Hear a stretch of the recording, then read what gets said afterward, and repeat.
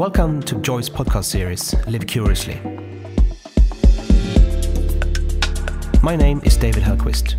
Born in Sweden, I've lived in London for almost 20 years, working with a wide array of magazines and newspapers as a writer, editor and stylist. For the last few years, I've also been running Document Studios. As a creative content agency, we work with global brands on alternative storytelling, often from an editorial point of view. Having collaborated with Joyce on print projects in the past, they now kindly asked me to explore fashion, culture and the people who continue to inspire us through these podcast series. Over the course, I will meet some of London's most creative minds to find out how they manage to stay curious throughout their careers. In this episode, I'll be talking to Christopher and Graham Raeburn, the brothers behind the London-based Raeburn brand. Chris initially started the brand himself way back in 2009. On the back of his graduation collection from the prestigious Royal College of Art, he launched his vision of what responsible and sustainable fashion looks like. Earlier this year, brother Graham joined the company as a performance director, having worked for British cycling brand Rapha as a designer. Sharing his brother's interest in functionality, the two are now developing and growing the brand, recently opening up a new standalone Raeburn store in London's Soho. Welcome to the podcast, guys.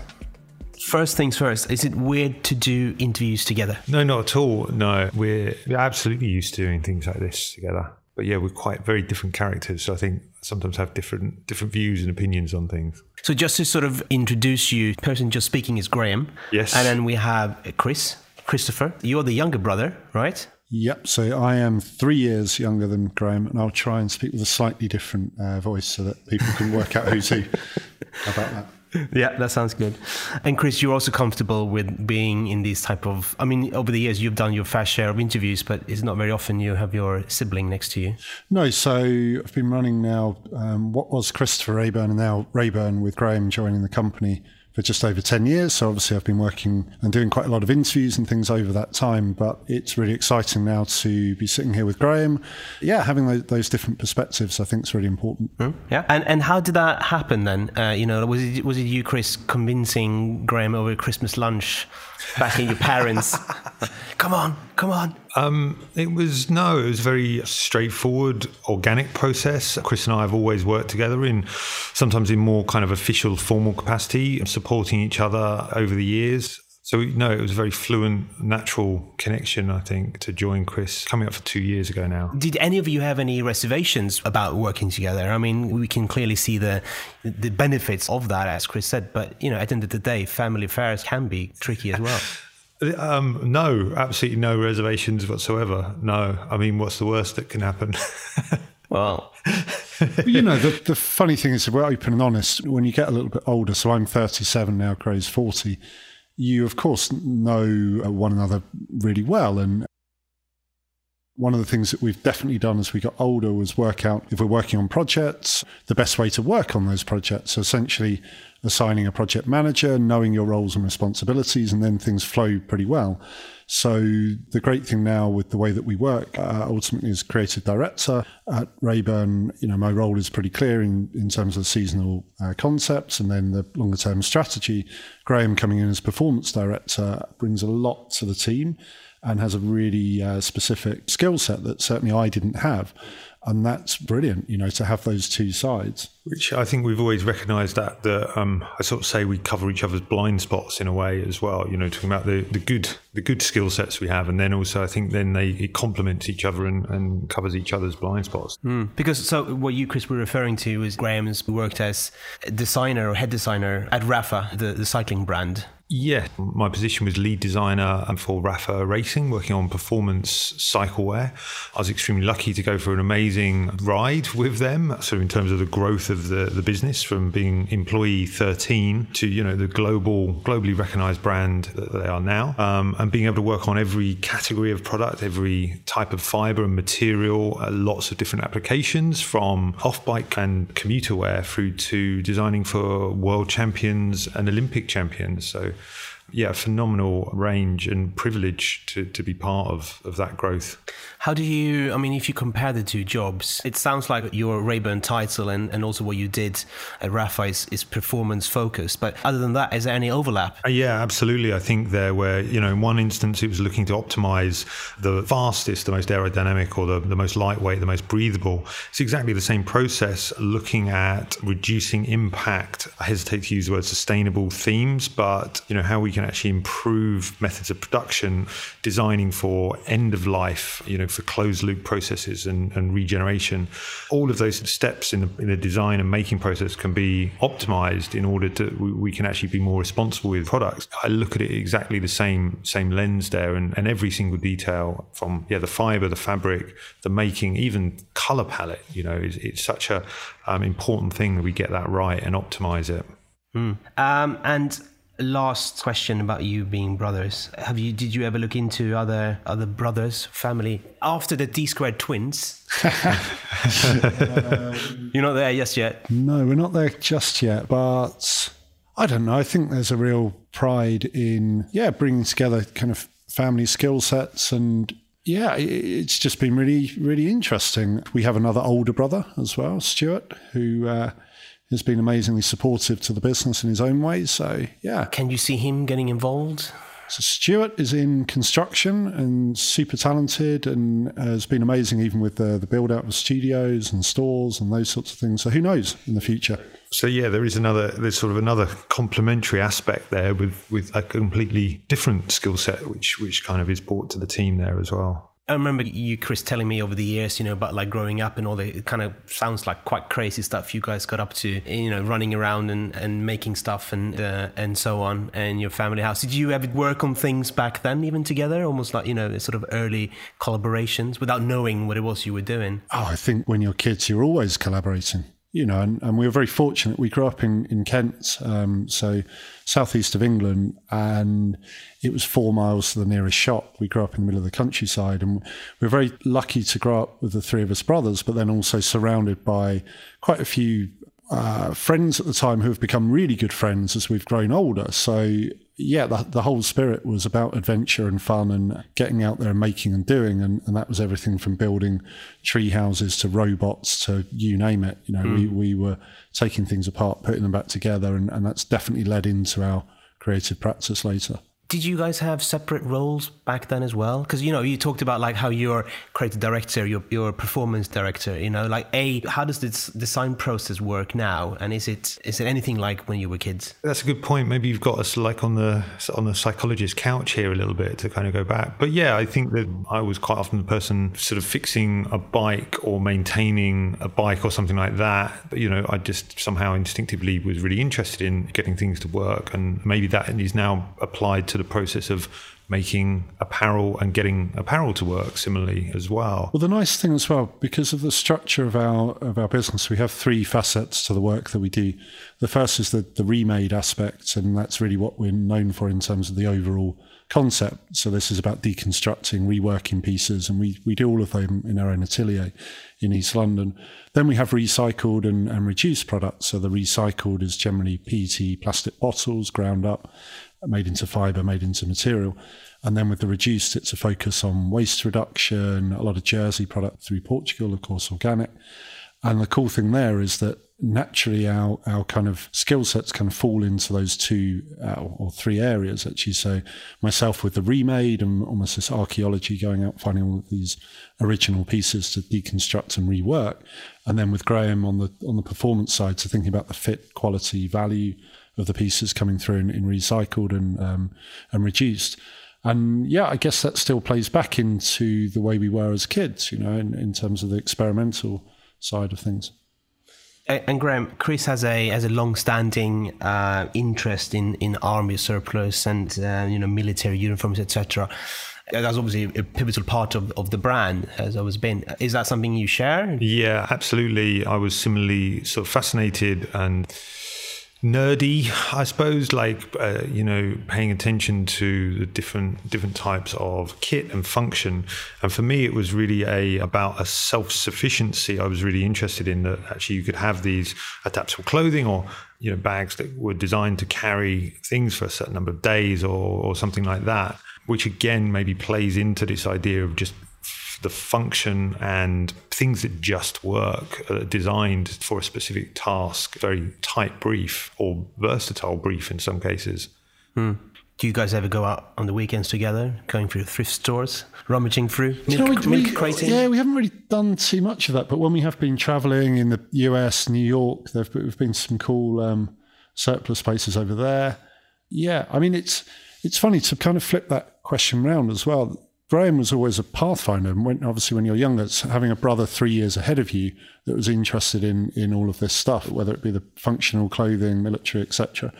That's, I guess, really what got me hooked early on, rather than looking at it the other way around. I think it's always sort of been that way.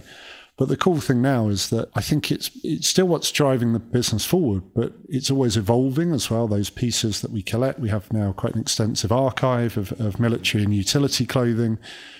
But the very nature of all of those pieces, there's so much innovation that then you can learn from, that then you can become inspired from. But ultimately, with Rayburn, it's about still trying to do something completely new at the end of all of that.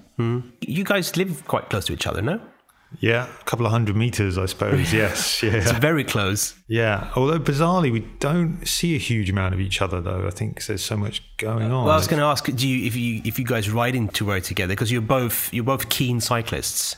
Yeah, well, occasionally there'll be the occasional point of synchronicity in our community. It's generally Graham overtaking me. It's quite a lot quicker. And so where we live down in South London, it's a brutalist tower block built between 1968 and 72. And they're two tower blocks that look like battleships that really dominate the skyline. And what's charming about them is they have a completely unobscured view of the whole of London. And Graham lives in one and I live in the other. Right. So it's quite a cool spot to be. And yeah, definitely the best view of London that you can possibly have, because you're almost outside of it, right, looking in. That's nice. So you've got your own little community down there. Yeah. We talked about it, you guys working together before Graham joining Rayburn, because Chris, you actually did a collaboration with Rafa as well, didn't you? Yeah. Through Graham, I imagine, initially at least. Yeah, so that was all the way back in spring 2013. And in a roundabout way, of course, it was through Graham, but we'd of course been in touch with Rafa a lot. Graham was in there. We actually met for dinner and I think a few drinks one night and hatched a plan. And it was definitely one of the not only kind of most efficient projects, but also one of the most successful, I think, because we really knew one another. We knew exactly what we wanted to do for the project, and it just made really good sense for both brands. And what did you do specifically? I imagine it was a apparel of some sorts. Yeah, so it was 2 seasons, spring, summer and autumn, winter, 5 pieces each for each collection. And we were exploring sustainable themes where actually we had a jacket that was made of military surplus parachute.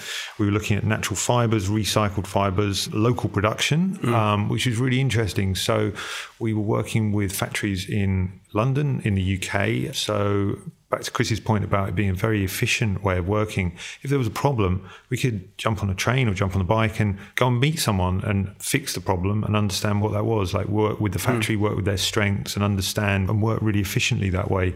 It was actually to the point where some of the bulk production was brought back to the UK actually for that reason, because actually it was a more efficient way of working in main range products, which was really interesting. This is an interesting point you raise also in the context of Rayburn as a brand, because, over the years, you've always had an in-house atelier or a studio where you actually make things, right? And, having observed the menswear scene in London over the past 10 years or thereabouts, I think that's one of the key aspects of, except for, of course, the aesthetic point of view, but Rayburn as a brand, to being able to make these things yourself.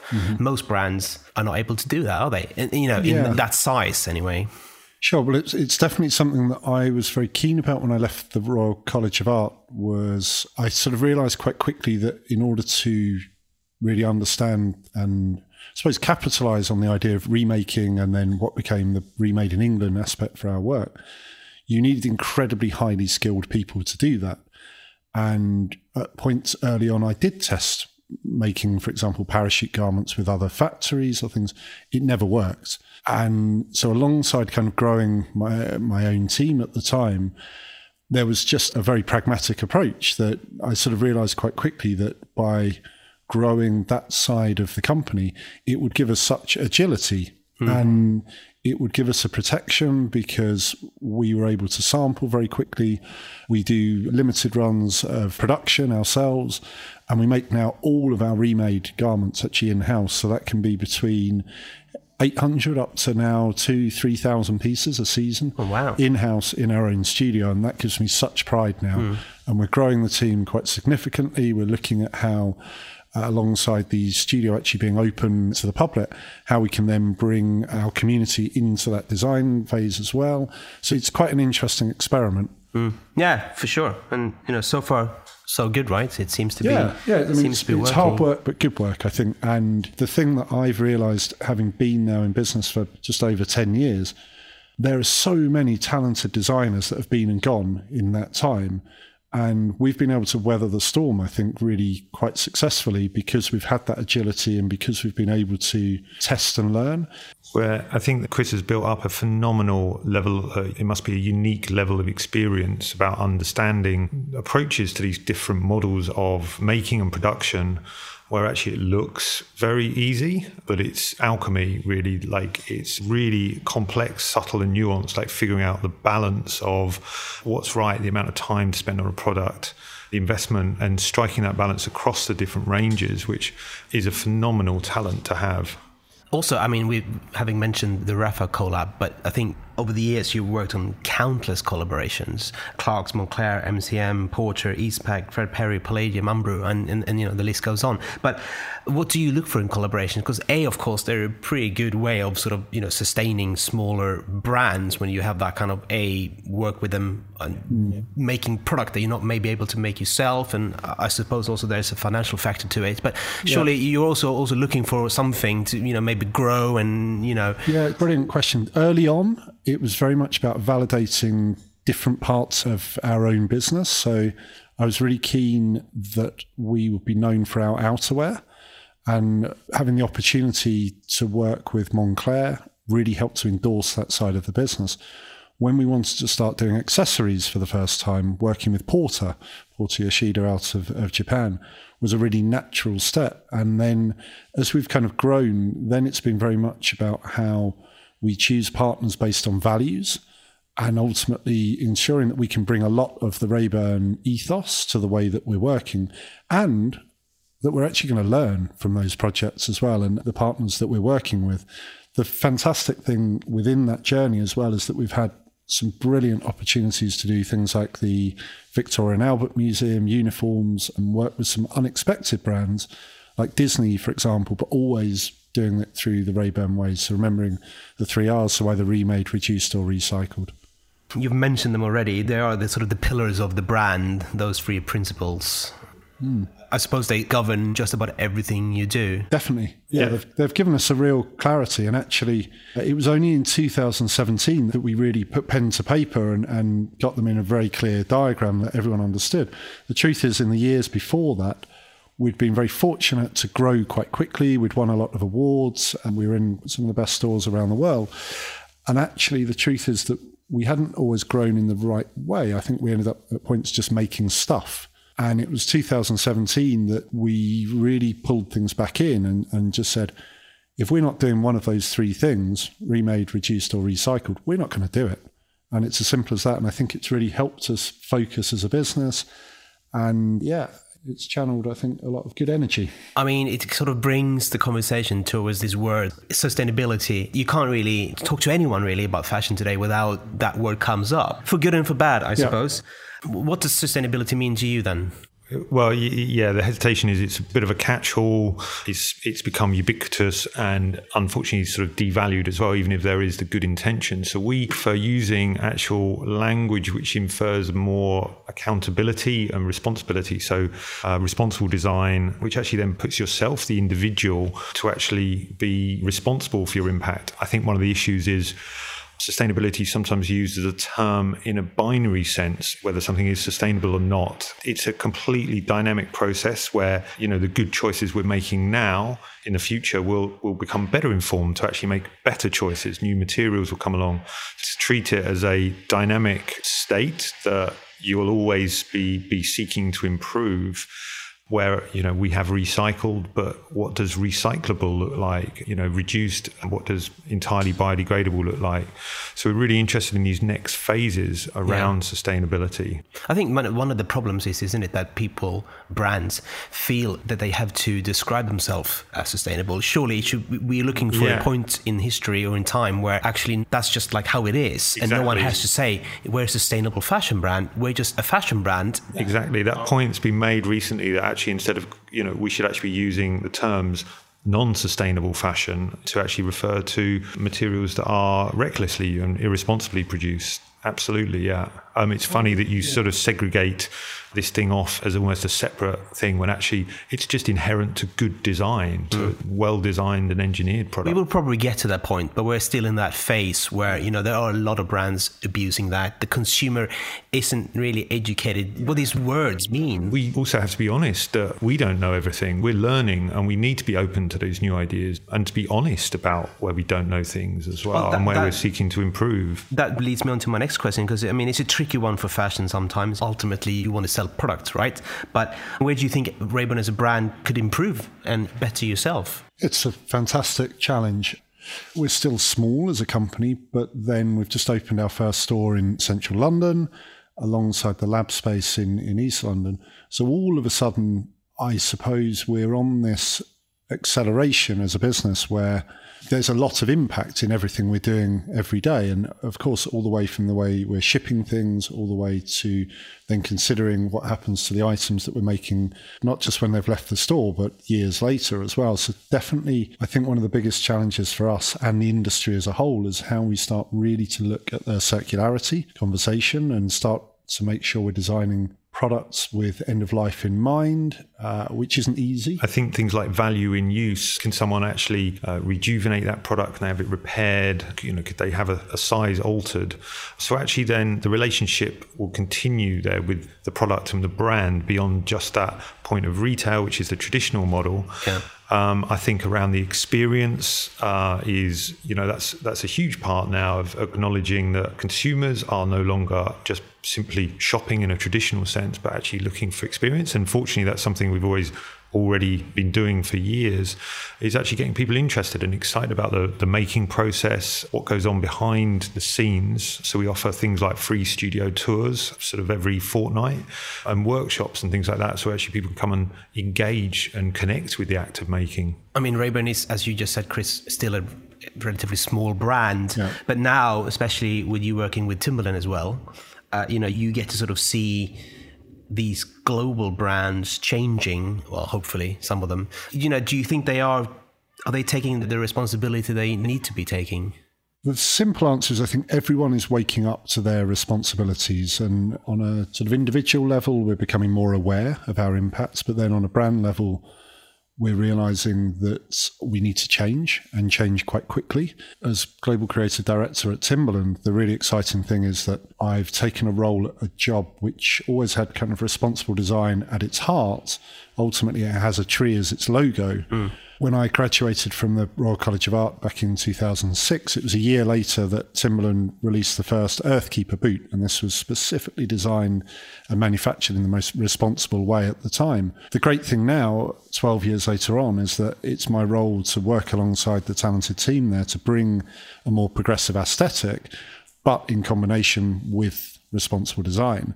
And the really exciting things are all that learning from 10 years at Ray-Ban, then all of a sudden you can bring that to a truly global brand like Timberland, and then you start to make a massive difference. And my personal excitement is not just what's happening with Timberland, but then how ultimately we can become a pathfinder for the industry. We can help to push other brands in the portfolio. So Timberland's owned by VF. So you've got brands like Vans and the North Face and many others. And then all of a sudden you really start to change the game. I think it's an exciting moment. And definitely now it's brilliant that brands from the sportswear kind of giants to others closer to home, they're really putting the flag in the ground and saying we want to change.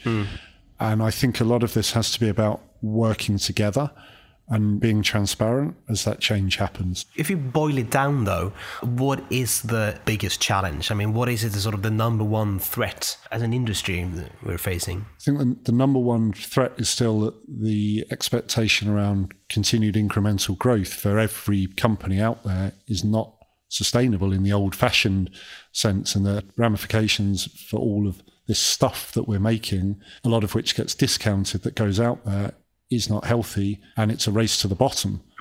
That's the biggest challenge for me. And there is obviously the biggest opportunity. So how do you also keep that buzz of finding something new, looking good, feeling good, the experience of shopping? How can you actually replicate that in other ways, through digital means or other activities which actually have the same reward, but actually much reduced impact? So there's really exciting things happening now. The key thing is that people are always going to need clothes. People are always going to want clothes. I mean, pretty much, that and food. And because of that, that's actually where we can make the biggest change. There's lots of other superfluous things that actually we can do without and strip back and lose. But clothing is absolutely critical, I think, to the human experience. Indeed, it is. But in the face of all this adversity and the doom and the gloom, how do you stay interested? What is it that inspires you and that excites you when you wake up in the morning and go to work? I think the cool thing for us is every day is completely different. It really is. And the studio, so the Rayburn Lab, is always evolving week on week. Now that we've got bricks and mortar retail stores, now that we're advancing our online activities as well, it's incredible. And then when you put in the work with Timberland, other external projects, the fact that we've started working now outside of traditional fashion by working on furniture projects, it's brilliant and really exciting the way things are evolving. And then it's about the people. The people that you interact with, for me, are the most inspiring thing. And we're now so fortunate to meet so many talented men and women all around the world that in one way or another, we're interacting with, we're learning from, we're becoming inspired, and hopefully vice versa. And that's, I think, what has always kept me kind of ticking and made me love fashion and this part of the industry so much, because it's pretty unique.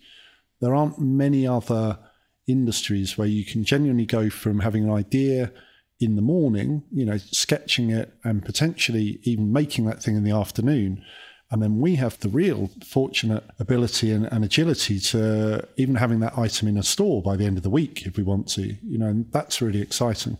Yeah, it's the real deal. I mean, you can make it happen yourself. I'm afraid my answer is a lot more mundane and probably boring, but the really exciting thing for me is around the advancement and technology of fiber and material and production techniques now, that what seems like these minuscule changes and quite boring are actually really radical and will really transform the way that we are designing, making, consuming and disposing of apparel. So I'm seeing advances in materials like perpetually recyclable polymers that might mean that one day you can return that grotty, smelly pair of socks in the same way that you do a glass bottle to the bottle bank, and it will simply be repolymerized and extruded and regenerated again. And that's pretty huge, I think, in terms of the way that we will be using clothing now, rather than popping it into a big hole in the ground or incinerating it.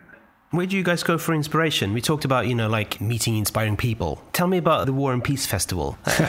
That's an amazing place. Yeah, so Craig, you went there first? Yes, so there is quite a interesting gathering in the UK and Southeast England once a year. It's I believe the largest gathering of military vehicles in Europe. I think is its kind of strapline. It's the world's biggest meeting of military enthusiasts. There we go, yeah. Is it? Oh, wow. I believe so, yeah. Glastonbury with guns, I think is the... No, you need to err as well on the peace side. Yeah, it's not all about the... No, I think that's war. No, it's more. It's called War and Peace Festival, but it's more about the peace than the war. Yeah, exactly. And it's a place where there is a huge sales section for surplus, absolutely everything that you could possibly need to live and survive within any of the global forces that there are. So it's a really interesting place to go and see and understand the scale, perhaps, of some of this excess that is generated, the weird and wonderful things that can inspire some of the really super functional design aspects that are put in. So it's a really interesting place to go and see some of the weird and wonderful surplus things that happen. So apparel that has to be designed for extreme durability or repair in the field. So we can pick up on these really interesting details. A lot of the things that me and Chris end up talking about, and also here today, it's sort of steeped in history and it's objects of the past. But obviously, I suppose as a fashion brand of today, your job is to make all those things contemporary and modern. And maybe I suppose that's where the fibers and the fabrics and the production technology that you mentioned, Graham, comes into play. Definitely, yeah. Application of technology, seeing it as a tool, not the end product, is really interesting then what that opens up. So we are looking into things like 3D design. Could you actually conceptually design a whole collection and not actually have to sample it until you're actually ready to do that and perfect it in the digital realm? I think there's so many interesting things that can take something from the past, we look at it in the present and position it then into the future. Chris, you sometimes refer to what you do as archaeology as well, of sort of going down these rabbit holes, scraping back down these kind of sort of chains of supply. What's fascinating as well is there's so much stuff out there, and I'm always finding new things, or new old things, importantly. And then the other thing is that as you get older, of course, your experiences and your perspective and almost your eyes change anyway. So what you're looking for and what you're looking at through that context changes. So it's been really interesting that even over the 10 years, there are probably things that maybe I looked at early on in the business that I didn't use or remake in any way, that then they've come up in a different context and they've made perfect sense to bring into a collection.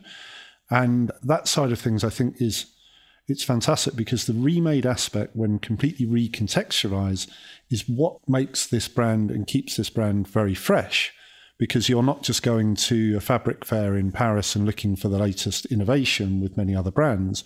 You're actually looking for something that you don't even know that you're looking for sometimes, to then build a new narrative around. But that is also to go back to what inspires you, what keeps you on your toes, how you live curiously. Yeah. It's that, I suppose, right? How something that you don't expect. Yeah, absolutely. It makes the design process and the research process, it's never linear, and in a really healthy way can throw you into tangents and unexpected places that you wouldn't normally have gone by yourself.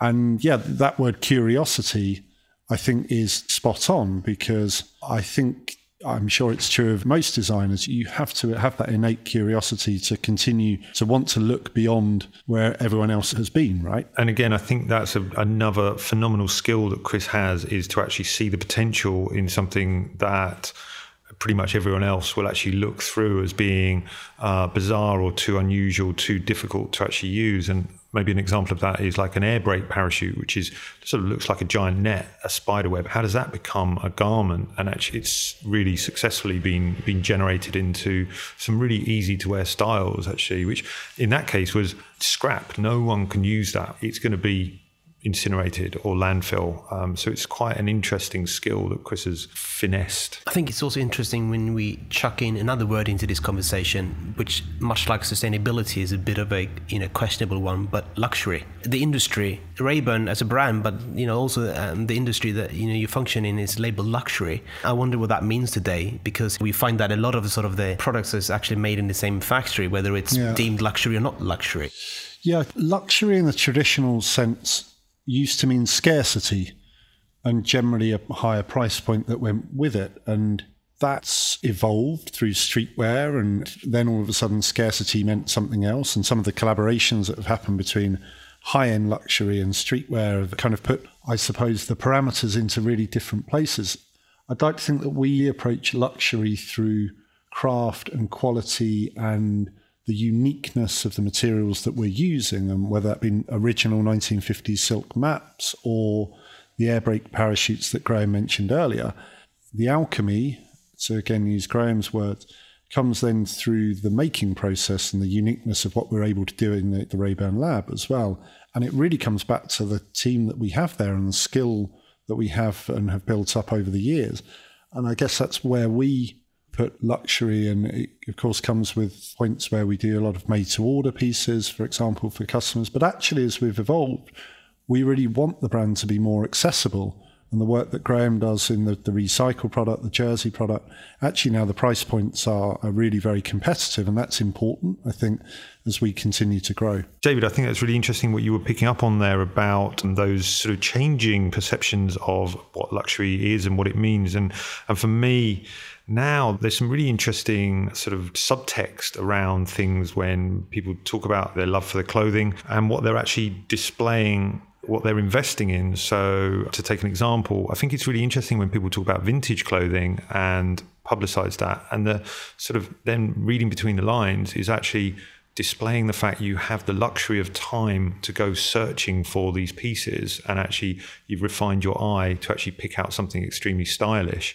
So that's really important. I think that people are thinking about luxury of time. In our case, it's actually the investment in a really harmonious, healthy supply chain where actually you're investing in people, in production here in London, or quality factories in certified organic cotton, which ensures kind of workers' rights way up the supply chain. So I think absolutely there are these very different types of ways that luxury can manifest itself, that it no longer is about the bottom line, which it traditionally was. Chris, you mentioned before that the brand is by now 10 years or thereabouts. If you look back to those early days, what would you tell yourself, knowing what you know now? Well, thinking back to 2009 or so, I feel still so fortunate that I had an amazing mentor, and I'm still very good friends today, Suzanne Tide-Frater. So Suzanne was the creative director at Selfridges, and then went on to Harrods and worked with a lot of other brands, more recently Farfetch. And Suzanne was amazing. So when I first started the company and we met, and very kindly she offered to help me, she would always try to slow me down, I think. So early on, I was lucky here in London to go through a program called the New Generation Support, and that was part of the British Fashion Council. And all of a sudden you get put on a pedestal and everyone's kind of interested, and there's a lot of pressure actually to grow, to do more things. And Suzanne was amazing, where at that time I was 27 years old. And of course I wanted to do head to toe, and I wanted to do catwalk shows, and I wanted to do videos and this and that. And Suzanne would always say to me, well, what are you going to do by the time you're 30 if you've already done everything? And so for 5 years, in fact, I just did outerwear. And the discipline that Suzanne put in early on, I've always been grateful for. So that the advice I'd kind of have to anyone starting their own company, and it's the same advice that Suzanne gave me, is really just to start things slowly, do one thing properly to begin with. And so in a roundabout way, I wouldn't have done too much differently, because I'm so grateful that Suzanne was there to help me.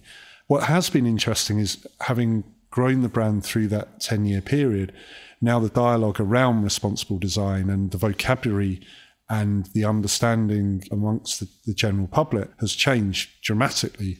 And here in the UK, programs like Blue Planet 2, more recently the War on Plastic, they're really, really starting to change the game for what people think about materials within fashion, but then also in sort of wider context.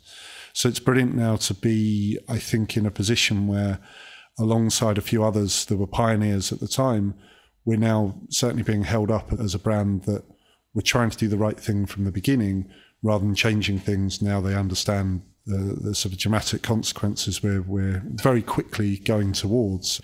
To summarize, I suppose, Chris, you mentioned before that you've worked on a range of chairs and screens that are actually on sale in your Soho store at the moment. Do you think that's maybe, the way forward? Like, because it's a fashion brand, you make clothes, but also, as we've touched on, yes, we need clothes, but there is a lot of that around. Is that maybe a good way to expand the brand? Yeah, absolutely. After 10 years, we now feel it's really important and exciting that we start to experiment outside of traditional fashion. And the furniture partnership with an amazing company called Layer Design was a real honour. But then I remind myself, we actually have a sort of, I guess, an architectural experiment, because the Rayburn Lab is in the old Burberry textile building. So it's a remade space already. We've been in there 3 years. And actually now we're starting to look at other projects like that. What does remade architecture look like on a bigger scale, or product design, or furniture, or all of these things? And it's brilliant, again, to have the clarity of the ethos, again, back to those 3 R's, the remade, reduced, or recycled, and to know that that gives us a structure, but also a clear reason to play in any of these places. It makes complete sense. And I think that's it, guys. Thank you so much for coming on the podcast. Thank you. Thank you. A real pleasure.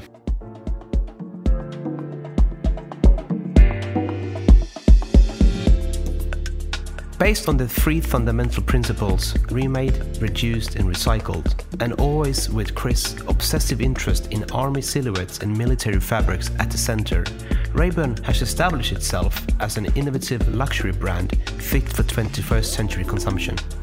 Having worked as artistic director at the Swiss luxury brand Victorinox in the past, Chris is now also the global creative director of Timberland, upping the brand's already impressive dedication to corporate social responsibility, while also modernizing its footwear and apparel range, which the brand new standalone Rayburn store in London Soho is testament to.